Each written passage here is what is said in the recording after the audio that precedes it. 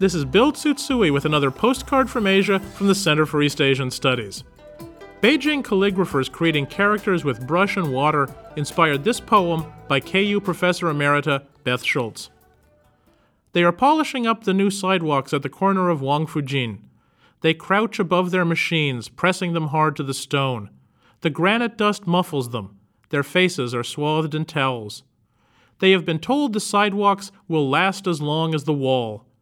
They are writing old poems on the sidewalks at the Temple of Heaven. They dip long brushes into water. Gracefully, silently, they spell out their characters, large and flowing onto these concrete scrolls.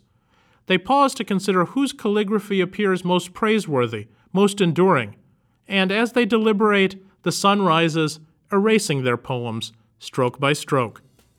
From the Center for East Asian Studies, I'm Bill Tsutsui. Wish you were here.